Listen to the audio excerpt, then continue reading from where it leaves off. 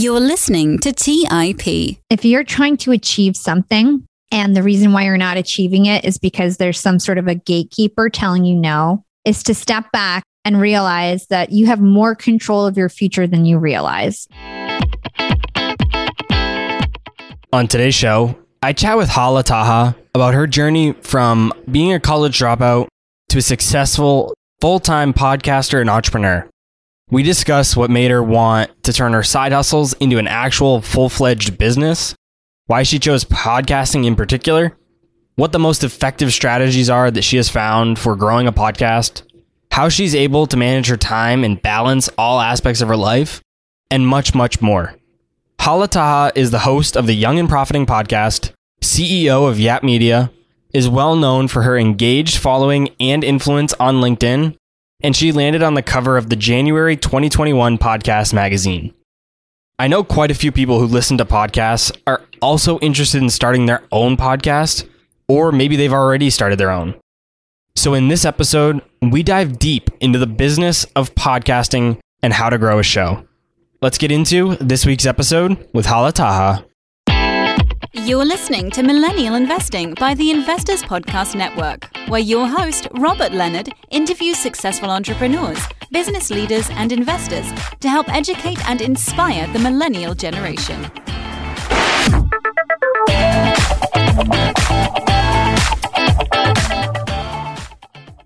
Hey everyone, welcome to the Millennial Investing Podcast. As always, I'm your host, Robert Leonard, and with me today, I have Hala Taha. Welcome to the show, Hala.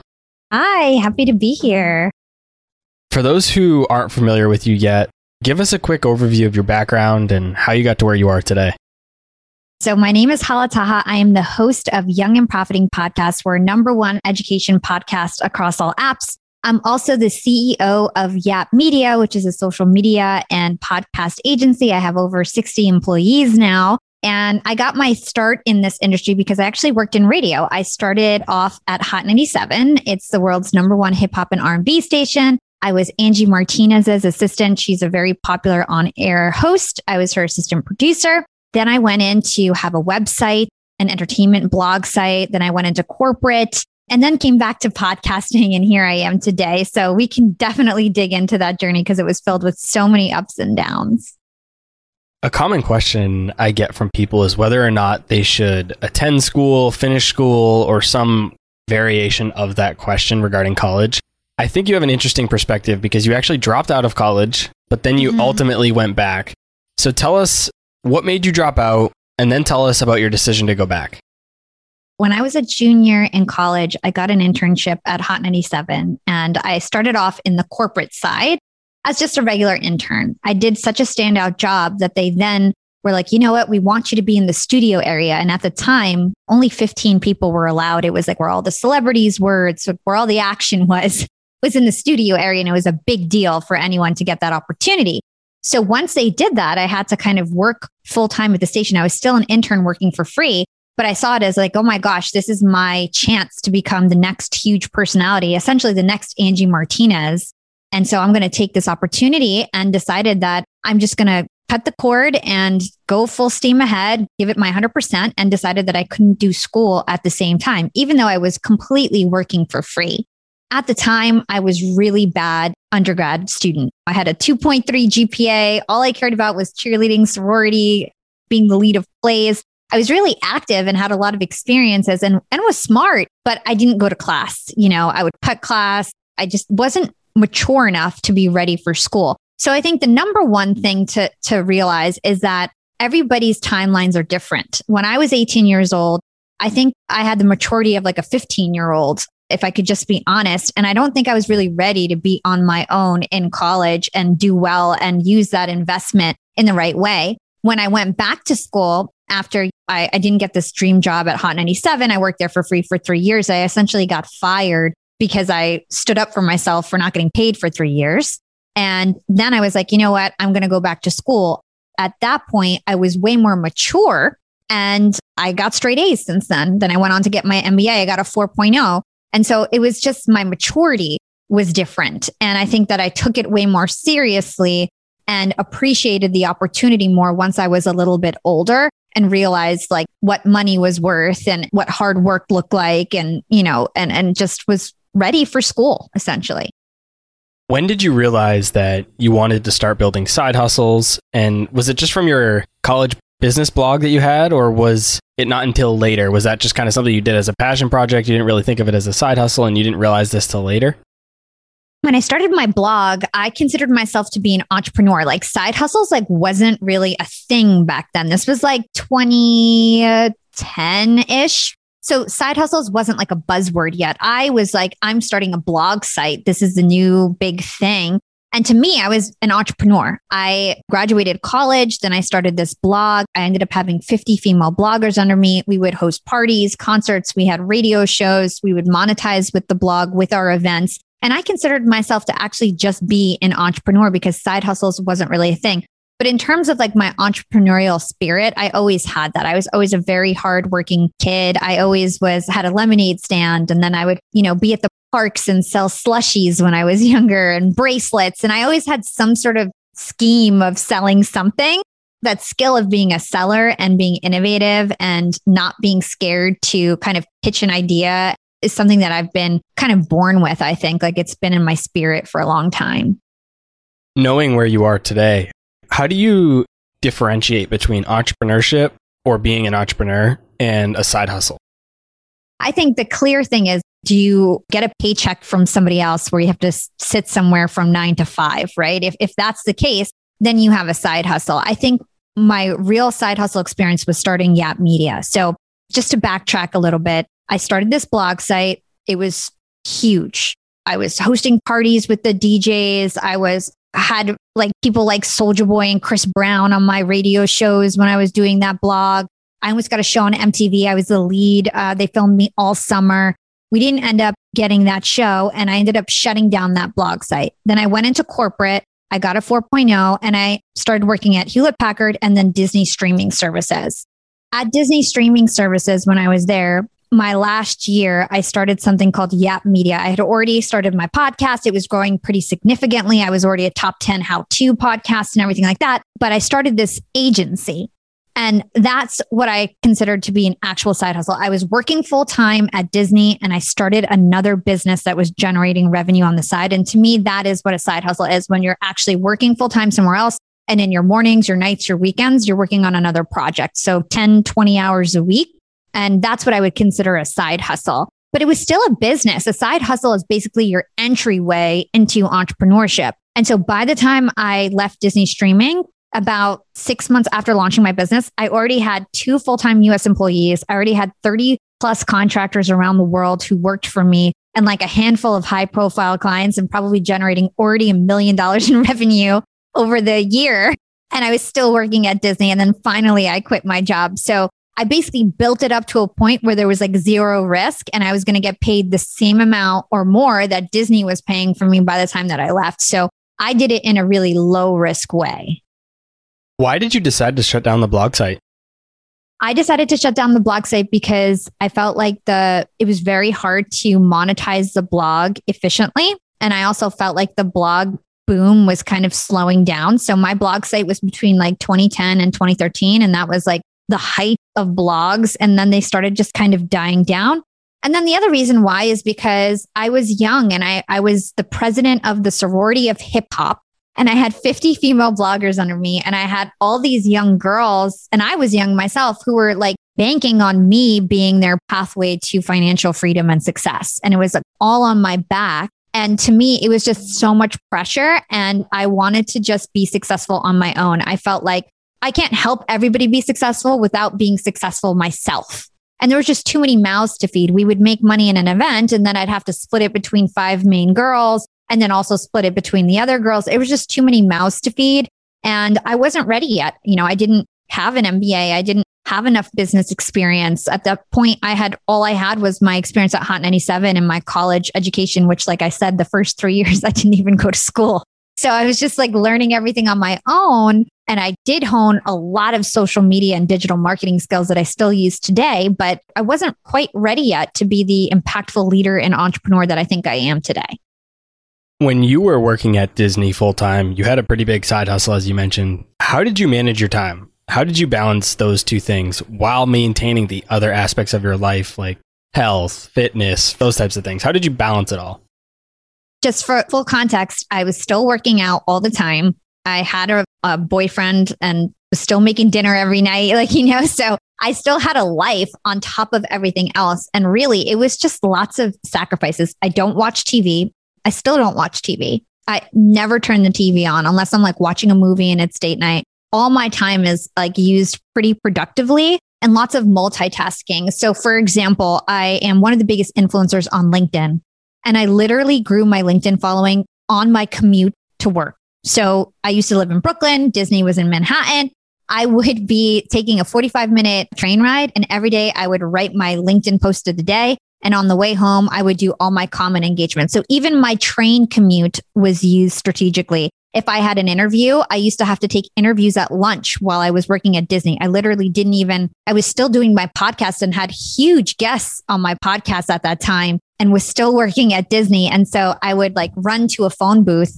We didn't even have office space that I could really secure. And I would basically have a phone booth that I would call for the day and squat in essentially all day so that I'd have a quiet space for my interview. And then I'd have 2 minutes to set up my equipment, do this interview. And I would be studying on the train, listening to other interviews or just preparing my notes for my interviews. I would wake up early. I'd have to be on the train by 7. I'd be up at 6, at least an hour in the morning working on my stuff. And then at night, I would be working from 7 to midnight almost every night. Maybe I'd have 2 hours to work out and cook dinner, and then I would be working again. So I don't think it was the healthiest thing, but what I want people to realize is that everyone can find 10 to 20 hours in their week to work on their side hustle. And if you decide that you want to do 20 hours a week, you're going to get to your goal a lot faster, but you can take it as slow or fast as you want it. So for me, I built something massive very quickly. And that's because I was you know what? I'm going to go all in. I'm going to not watch TV. I'm going to sacrifice and not do all the fun things that I could possibly be doing right now so that I can just work on this and build this and live out my dream. Every weekend, I would work at least 4 hours on Saturday and Sunday at minimum, if not all day, a full working day, Saturday and Sunday. And that really helped me get ahead. And even when I just had my podcast, I was working that hard because the podcast itself was a side hustle at first too. And so I was really used to this. For 3 whole years, I had a side hustle and a significant podcast that I was managing. And then again, the other key is building a team. I did not do it on my own. By episode 2, I had my first volunteer, who's now my business partner, Timothy Tan. By episode 8, I had 10 volunteers in a Slack channel. What I would do is just basically, I had graphic design skills, I had video editing skills, I had social media skills, I had podcast production skills. I had all the knowledge to run this and would just train people who wanted to learn from me. They were usually fans, really big, super fans of my podcast who would reach out. I just want to help in any way. And so one guy did my website and one guy did my videos and one guy did my social. And I would essentially create the template and then they would help me scale and repeat. So this whole time while I think the only reason why I was able to build this as a side hustle while working an executive job is because I had the skills to motivate and recruit a volunteer team. I didn't pay them until, we started the agency. How did you think about that piece of not paying them? Because you mentioned in your story that you worked for 3 years without pay. So do you think that influenced how your relationship was with them? Yeah, 100%. I have so much experience recruiting volunteers because first of all, I was an intern at Hot 97 and I was the queen intern who would train all the interns.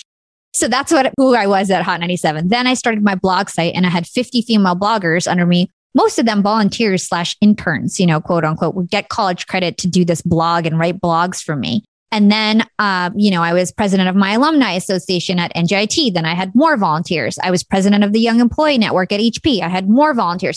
So I had so much experience by the time I started my podcast and my agency on how to recruit and motivate volunteers. And most of the time, it's just being mutually beneficial. So the fact that I had all this knowledge and knew how to teach people and could give them the experiences that they wanted and the community and sense of purpose that they wanted. And I was able to kind of connect those dots and keep everybody motivated. And it's funny. I feel like I think my team has such great company culture. We're so happy. But honestly, when we were volunteers, it was the most happy, fun, stress-free experience because when there's no clients or real like hard deadlines. It's a lot more fun to just work on something. So I've just got a knack for recruiting and training volunteers. And I think that's really, really helped me get ahead and maximize everything that I'm doing. Let's take a quick break and hear from today's sponsors. Hey everyone, it's Patrick, your host of Millennial Investing.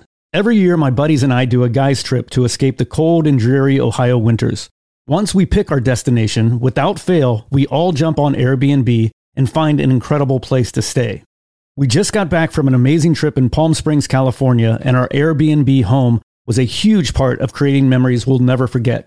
I loved it so much, I'm taking my family back to Palm Springs for spring break, and we're staying in an Airbnb home my kids fell in love with and picked out themselves.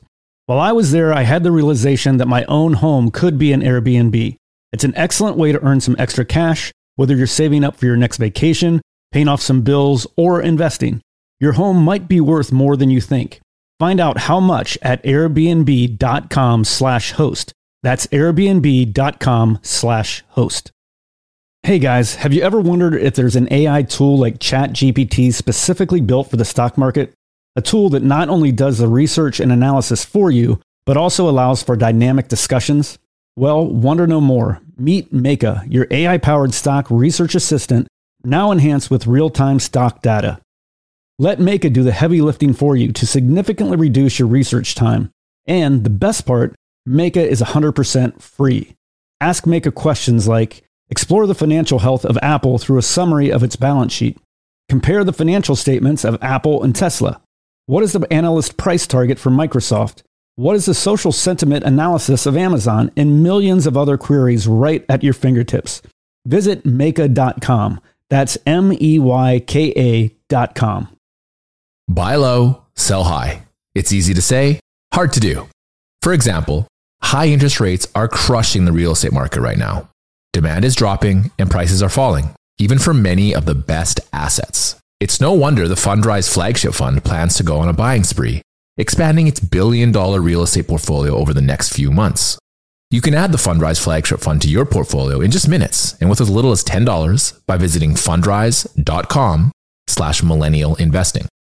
Carefully consider the investment objectives, risks, charges, and expenses of the Fundrise flagship fund before investing. This and other information can be found in the fund's prospectus at fundrise.com/flagship. This is a paid advertisement. All right, back to the show. You mentioned that you recently made the leap into full-time entrepreneurship from leaving your job at Disney. I actually made the same leap also this year. How did you know you were ready to leave the corporate world? Was it really just that revenue and income figure, or was it something else? It was multiple things, because when I was in corporate and I had my podcast, I literally thought that my podcast would always be a hobby. And I thought that I would always make money being in corporate. And I really thought that my trajectory was to like be the CEO or CMO of some Fortune 50 company. And I really thought that that was my future. And I almost never even thought about having another business. But everything happened so organically and I couldn't deny it. It was like the perfect storm and almost felt like kind of everything fell in my lap. So what happened is I had this big podcast, right, called Young and Profiting, like I mentioned earlier. We were top 10 how-to podcasts. We were getting a lot of sponsors. I was one of the biggest influencers on LinkedIn. And people would come on my show, best-selling authors, celebrity CEOs, and they'd always ask me the same question. They'd say, who does your marketing? And I'd be like, yeah, I do my marketing. This is what I do for my career. I work at Disney.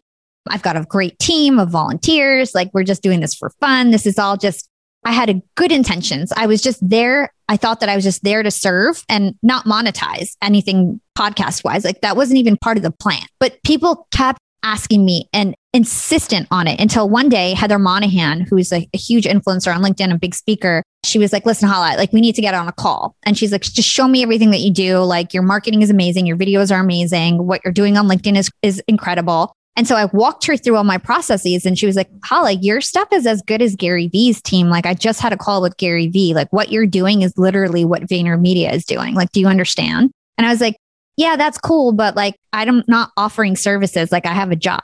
That's like literally what I told her. And she's like, Hala, you literally have $1 million idea right here. I want to be your first client. Like, you can't say no. And I was like, okay, fine. I'll just start with your videos. So it was like our first client. She probably paid me like $500 a month, like nothing, right? Before I knew it, I just took over all her LinkedIn, all her podcasts, everything. And then I was landing these huge clients, like 30K monthly retainers of people who just wanted the same thing that Heather had. And then I was like, oh my gosh, this is like way bigger than I thought it was going to be.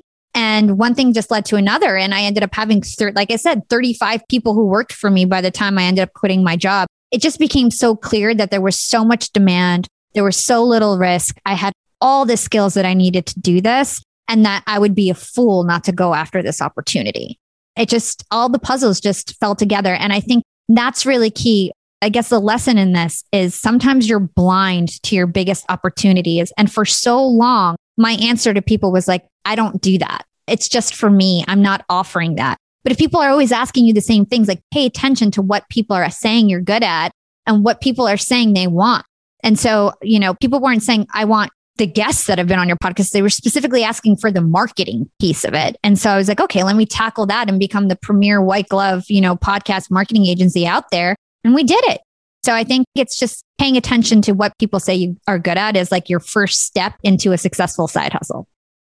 Why did you originally choose podcasting as your medium? Was it just a natural transition from radio to podcasting? It's kind of a long story. It's like a revenge story of like why I decided to actually go back into starting a podcast. But yeah, I've always loved broadcasting. I had the radio experience. I was the assistant producer. I used to do commercials for Hot 97. The whole time I was at Hot 97, I had side online radio shows. That's kind of like the precursor of podcasts. You would actually go to a studio and they'd film you. And then the video would go up on YouTube and you would tell people to go to a website like dtfradio.com or alistradio.com and listen to you live. So I was doing all these things that were like precursors to podcasts. And then I went into corporate and I literally thought that I would never get back on a mic. I thought my entertainment career is over. Like I told you, I literally thought I was going to just be an executive in corporate for the rest of my life. One thing happened where I basically didn't get an opportunity that I wanted at HP. I was the president of the Young Employee Network and launched this thing called the Young Employee Network, which was like a huge culture movement within the company. And then I was essentially supposed to be the president of the Global Young Employee Network.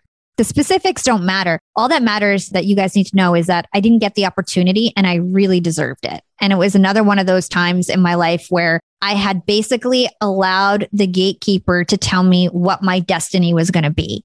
And at that moment in my life, when that gatekeeper told me no, the same way that, Hot 97 didn't give me that dream job and it was a gatekeeper telling me no, the same way that MTV squashed my reality TV show last minute and pulled the plug and it was a gatekeeper who told me no. I was sick of the gatekeepers telling me no.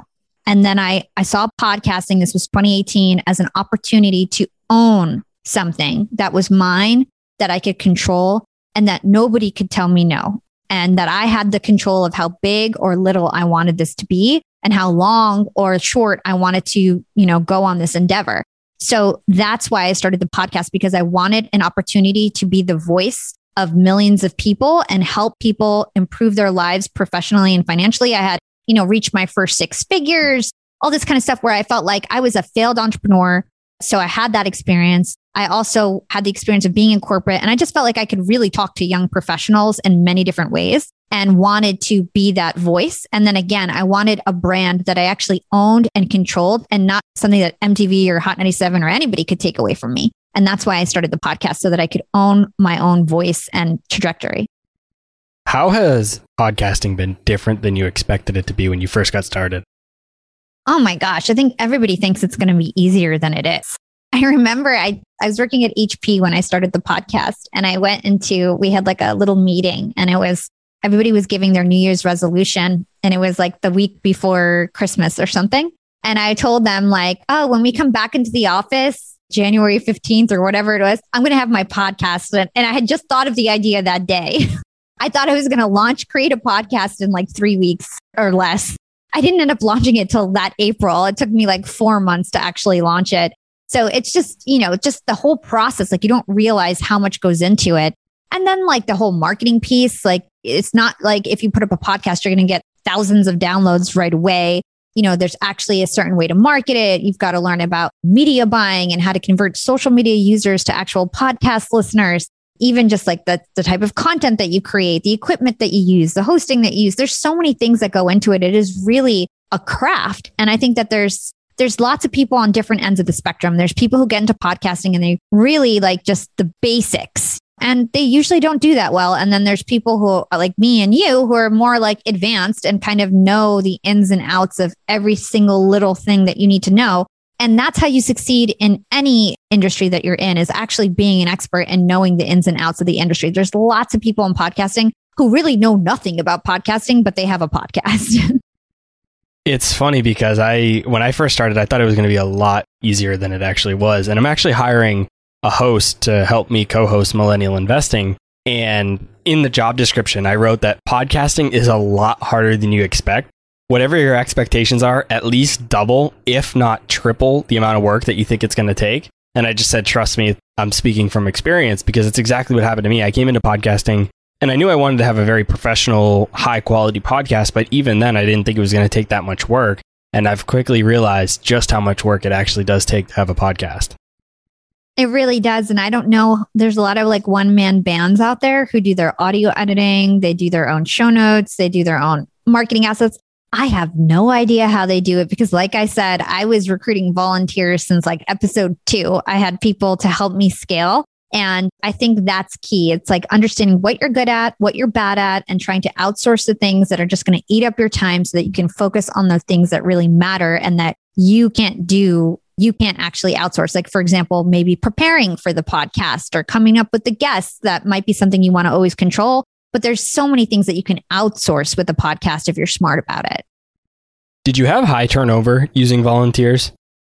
No, I didn't. You know what? I don't know what it was. A lot of the volunteers that work for me are now team leads that are getting paid 6 figures to help me run my business. So they've all been rewarded and most of them have stuck with me. Like, of course we had people that left, but all the core people have stayed. And I think it's just the vision is just so strong, and it's an emergent space that's really exciting. And we've been on the forefront in terms of being innovative. And I think they just see the opportunity, and some of them are incentivized with equity and things like that. But yeah, I think I didn't have too much turnover. And I think part of that is just knowing how to motivate people and teaching them. Because here's the thing, here's my rule, at least now. It's like we have an intern program where we still have volunteers. Every semester, we get about 10 interns who now they get a small stipend because we're making money. In the past, they didn't even get a stipend. But it's like, $200, $300 a month. It's nothing. And my rule is, as long as you're learning, I don't feel bad if we're not really paying you. If you're learning and getting the experience and like we're teaching you, actively teaching you new things, then I don't feel bad to paying. As soon as I feel like that switches where we're getting more value than we're giving you, then you need to get paid. And as long as that balance is kept, you can keep volunteers for very long, for very happy. The key is that you can't teach somebody how to do videos and then expect them to do the same thing for a year. You can teach somebody to do videos, they do that for 3 months and be like, okay, now I'm going to teach you how to audio edit. And you could do that now. It's moving people around so that they keep learning and learning and learning while contributing. But once you keep somebody in the same place and expect them to do the same thing, that's when you take advantage. I've actually been quite surprised to hear how many people who listen to this show are interested in starting a podcast as their own side hustle, or just how many people ask me what strategies to use to grow a podcast. So what are the most effective strategies that you've used to grow a podcast audience? That's a great question. I feel like I was really creative and innovative in the way that I've done it and continue to do it. And so I'm definitely the type of person where I just give away all my secrets. I do that on Clubhouse. I do that everywhere. So I'll just be totally open. So I think one of the biggest keys for somebody who wants to grow a podcast audience is to have one platform that you have leverage. Okay. So for me, that platform was LinkedIn. I had put almost all my eggs in that basket. I didn't worry about being on Instagram, Twitter, Facebook. Like I didn't do that. I just focused on LinkedIn and I dominated. I have more engagement on LinkedIn than Lewis Howes and Jay Shetty and all these huge podcasters because I focused on that. I fed all the features. I learned how to hack it. I understood what kind of captions worked. I knew what content types worked. And I really just focused on that. So I ended up growing, like, let's say, let me take this back before I was like, a #1 education podcast. When I was still starting, I was getting like 3,000 downloads a month, which to some people now is actually really good numbers. But like to me, that's like when I was smaller, right? When I was first starting, I was getting 3,000 downloads a month, which you're probably looking at me like, that's so little because you had instant success, which we can get into as well, that I know. But I didn't have instant success. I didn't have great SEO. Young and profiting is not something that people search for. I had to spoon feed my podcast to everyone. So back to the story. I grew LinkedIn and I use that as my leverage. So once LinkedIn was about 60,000 followers and I had crazy engagement and reach, and I reached out to all the different podcast players, and I noticed that not everybody is listening on Apple. Okay. Like 30% of people listen on Apple, 20% on Spotify, and then all the other apps make up the rest of the market. And I said, what about all those apps? I'm pretty sure they want to talk to my LinkedIn following because a lot of my LinkedIn following love podcasts. That's why they follow me, right? They love being educated. It's their perfect market. So I just started cold emailing. Hi, Podcast Republic. My name's Hala. I have a huge LinkedIn following. I'll do some contest in exchange for you promoting me in your app. And I just did that game and everybody sponsored me. Castbox, Podbean, Podyssey, Good Pods, Podcorn.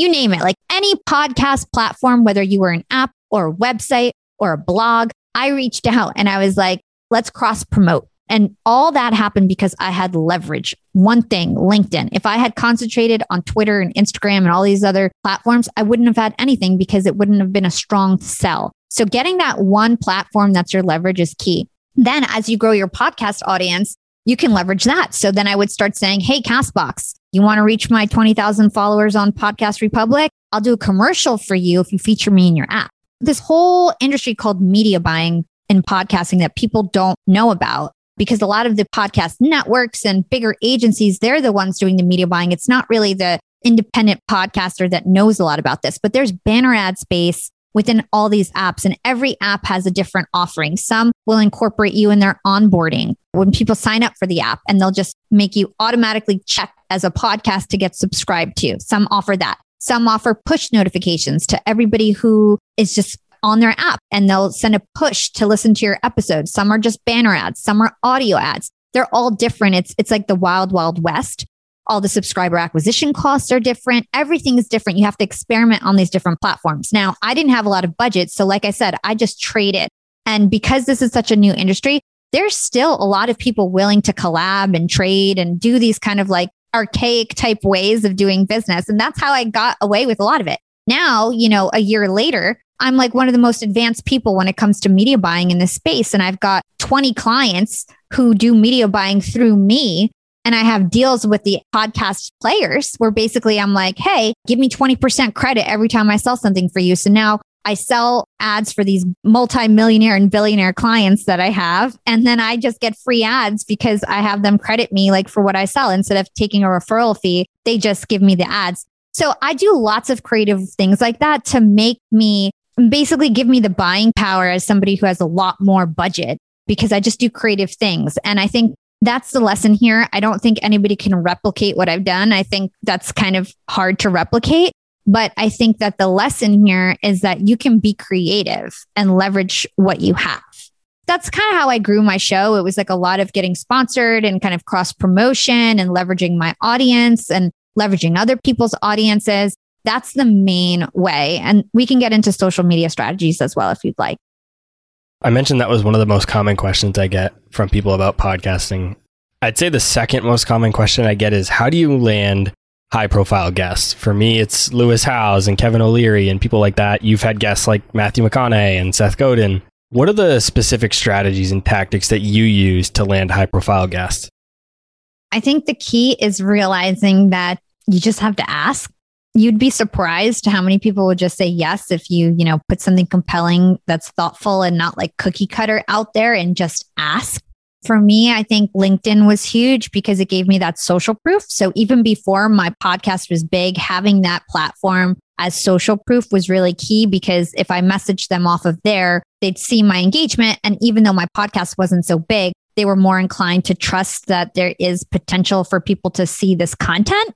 I think the other thing is to see who's already on podcasts. So it's a way harder sell for somebody who's like, Matthew McConaughey, I got him. He was doing rounds on the bigger podcasts, right? If I went after Ben Affleck, would be a lot harder, even though they're like maybe same star power, let's say. But Ben Affleck might be a lot harder because he's not promoting anything. He's not comfortable on podcasts. He's never done it before, maybe. So one of the things that I'll do is look at my competitors, and I'll have 10 podcasts that I look at who they're interviewing, and we'll scrape them. We'll see who's Jordan Harbinger interviewing this month. I'll scrape them and I'll be like, okay, these are people who are actively going on podcasts. They might be more inclined to say yes than people who are not actively already on podcasts. So that's one way. Lots of authors want to be on podcasts. Like now when books launch, one of the main strategies is for the author to get on 40 podcasts week of launch, right? So you can basically look to see what the most highly anticipated books are. So that's how I got Seth Godin. I saw that Seth Godin has The Practice of Creativity coming out. And so I proactively reached out to him and I said, hey, I see that you have this book coming out in November. I reached out to him about 3 months before. And he said, perfect timing, Hala. I would love to be on your podcast. And then he put me on the train of the other 15 major podcasts that he was going to be on. And it was a huge look that I was one of the first podcasts to come out with his content. So I think those are some great strategies to kind of target guests that are more likely to say yes. Let's take a quick break and hear from today's sponsors. Hey everyone, it's Patrick, your host of Millennial Investing. Every year, my buddies and I do a guy's trip to escape the cold and dreary Ohio winters. Once we pick our destination, without fail, we all jump on Airbnb and find an incredible place to stay. We just got back from an amazing trip in Palm Springs, California, and our Airbnb home was a huge part of creating memories we'll never forget. I loved it so much, I'm taking my family back to Palm Springs for spring break, and we're staying in an Airbnb home my kids fell in love with and picked out themselves. While I was there, I had the realization that my own home could be an Airbnb. It's an excellent way to earn some extra cash, whether you're saving up for your next vacation, paying off some bills, or investing. Your home might be worth more than you think. Find out how much at airbnb.com/host. That's airbnb.com/host. Buy low, sell high. It's easy to say, hard to do. For example, high interest rates are crushing the real estate market right now. Demand is dropping and prices are falling, even for many of the best assets. It's no wonder the Fundrise flagship fund plans to go on a buying spree, expanding its billion-dollar real estate portfolio over the next few months. You can add the Fundrise flagship fund to your portfolio in just minutes and with as little as $10 by visiting fundrise.com/millennialinvesting. Carefully consider the investment objectives, risks, charges, and expenses of the Fundrise flagship fund before investing. This and other information can be found in the fund's prospectus at fundrise.com/flagship. This is a paid advertisement. Hey guys, the Range Rover Sport leads by example. It's got powerful on-road performance and commanding all-terrain capability, and combines assertive on-road performance with the signature Range Rover refinement that you'd expect. The third-generation Range Rover Sport is the most desirable, advanced, and dynamically capable one yet, and redefines sporting luxury. It's got advanced cabin technologies such as active noise cancellation and cabin air purification, which offer new levels of comfort and refinement. The purposeful cockpit-like driving position sets the tone for a focused interior that promotes exhilarating driver engagement. Award-winning Pivi Pro infotainment is at the heart of the experience and provides intuitive control of the vehicle systems. You can also enjoy a dynamic drive in total comfort with optional 22-way adjustable, heated and ventilated electric memory front seats with massage function. Design your Range Rover Sport at LandRoverUSA.com. That's LandRoverUSA.com. All right, back to the show. What impact has any big guest really had on your podcast? For example, with Matthew McConaughey, that is, I guess, such a big name that people just can't shake it out of their heads, where now I'm introduced as like, hey, this is Hala, host of Young and Profiting Podcast, cover of Podcast Magazine, January 2021, and interviewed Matthew McConaughey. It's like such a big part of what I'm doing now because it's just has so much star power. So, I mean, in terms of bragging rights, it's huge. But at the same time, just because they're a big guest doesn't mean that it's a better show or episode. Some of my most popular episodes have just been really great content from a sleep scientist that nobody knows about, or a human behavior expert that is just so good and so well spoken, but not the biggest name in the world, right? So I think it's understanding that it's a balance. You do want the big names, the star power, that always helps. In the case of Matthew McConaughey, he actually reposted my content, which was huge and really helped. But a lot of these bigger guests actually don't repost content and don't support the cross promotion. And then it's kind of like, well, you spent all this time and money trying to get this big guest and then they don't even help support it. So you need to make things as easy as possible for people to support. So one of the tips that I give people is when you're creating content to promote your podcast, do it in story size. Do it in that like vertical story size, because a big celebrity is more likely to do that with like a swipe up to your link rather than like an in-feed post that's going to stay there forever. That's not in their brand. And you really want to make sure that you have really professional looking assets, because that's going to also make sure that they support. So if you do get a celebrity, you've got to go above and beyond to make sure that you give them content in a way that's really easy for them to support. And then the other thing I do is like DM people a day of launch and ask them like, hey, can you share this? Here's the link. Reach out to them on email. If you have their text, like whatever it is, you want to reach out on multiple angles and know who their social media person is. Because most of the celebrities aren't even managing their own social media. So that's not even the person you want to talk to. So it's like, get all that information up front so that you can make it worth it when you actually have a celebrity on the show. What are the different ways that you monetize a podcast? How can a podcast be an actual revenue generating business? That's such a great question. And if you had asked me this last year, I would have given you a completely different answer. But now I really know the ins and outs of everything after having an agency. And one of my mentors is Jordan Harbinger. He's like the biggest OG in the game and has taught me so much. So there's lots of ways. The first way, I'll tell you, like, let's do like evolution from like starting a podcast to like having a bunch of downloads, right? So when you're first starting podcasts, you don't have downloads, you don't have an audience. All you have is your show and like whoever's listening and your guests. So one way to monetize your podcast is actually through your guests, lead generation through your guests. For example, my marketing agency caters to celebrities, CEOs, and best-selling authors. Those are the same people who come on my podcast.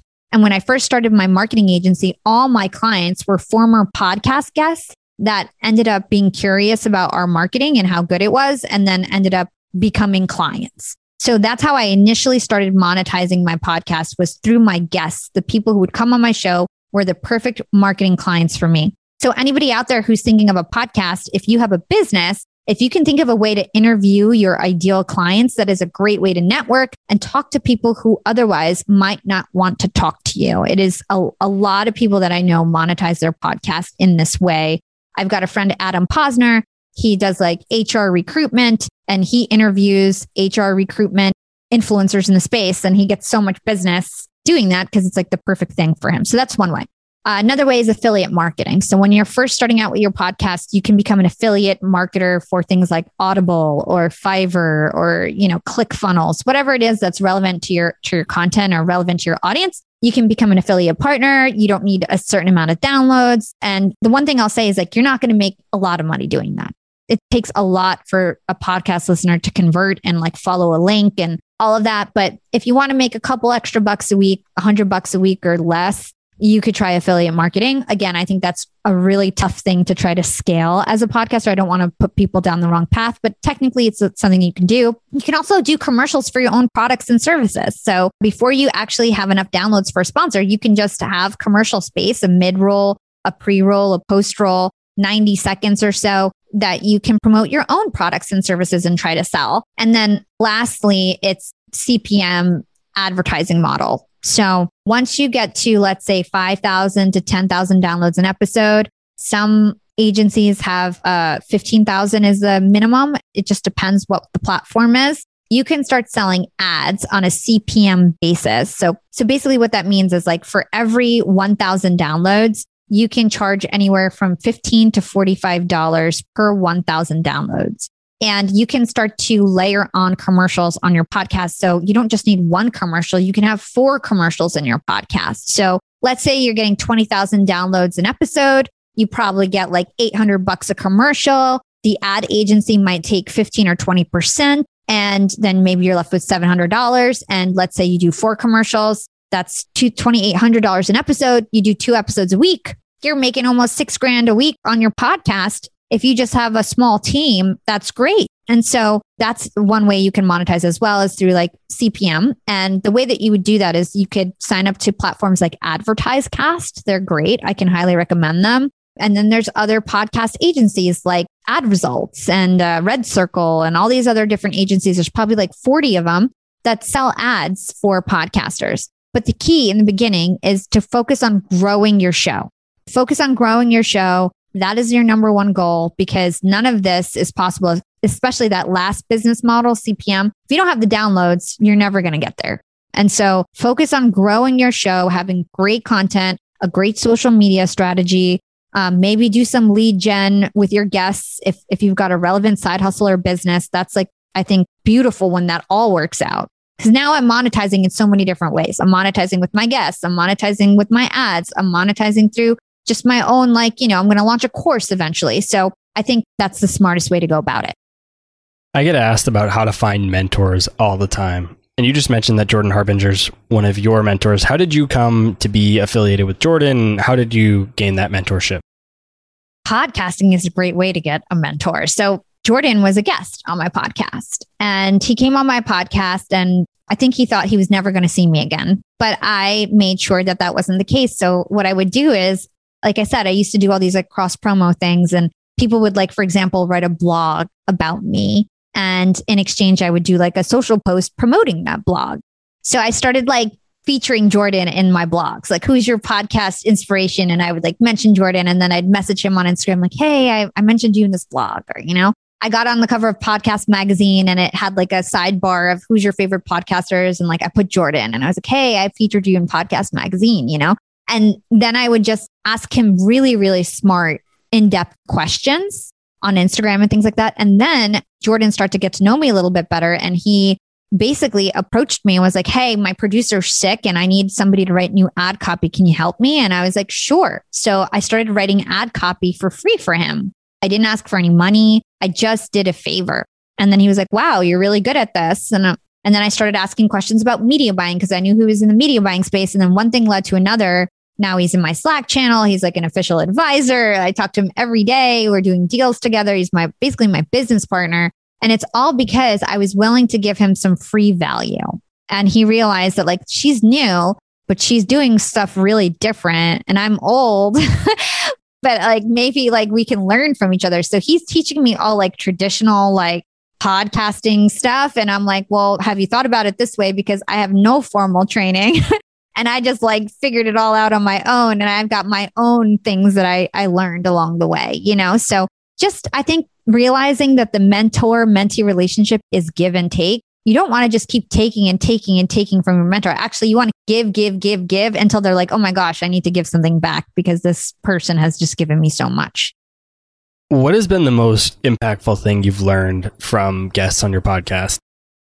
I think one of the most aha things that I learned was from Scott Adams. And so he's the creator of Dilbert. It's like one of the most syndicated cartoons in America. And he taught me the concept of skill stacking. And this is something I talk about all the time because I just feel like it's so relevant for what I've done with my life and where I ended up. And basically he is, a decent drawer. He had business experience. He's funny and he's a good writer. And so he's not the best at any of those things, but he's okay at them. He put them all together and then became the world's #1 cartoonist and is now like a millionaire and out of the stratosphere in terms of success. Everybody knows what Dilbert is, right? But he wasn't the best at any of those. He stacked up his skills and put together a unique offering. So I feel like I'm the same. I don't think I'm the best podcaster in the world, but I'm really good at marketing. I'm super creative. I know how to build teams and lead teams and scale teams.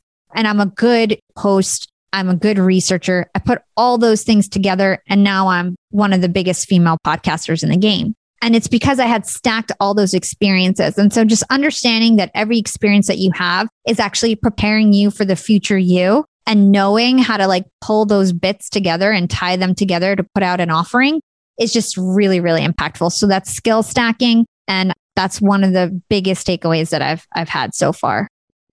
As we get towards the end of the show, I like to ask the guests 3 questions that create what I call an action plan for listeners to do when they're done with this episode. So the first question gives listeners something to actually implement in their life. The second question gives them a resource to go learn from. And the third one gives a specific action item to take right now. So the first question is, which habit or principle do you follow in your life that has had a big impact on your success that not enough people do, but should? How you do anything is how you do everything. That is something that, like, if I had a tattoo or like had to tattoo myself with a phrase, is what I would do. Like, how you do anything is how you do everything. Give your 100% effort in every little thing that you do. What has been the most influential book in your life? And it doesn't necessarily have to be your favorite, because I know that maybe it's not your favorite, but it's been the most influential or most impactful. So what is that book?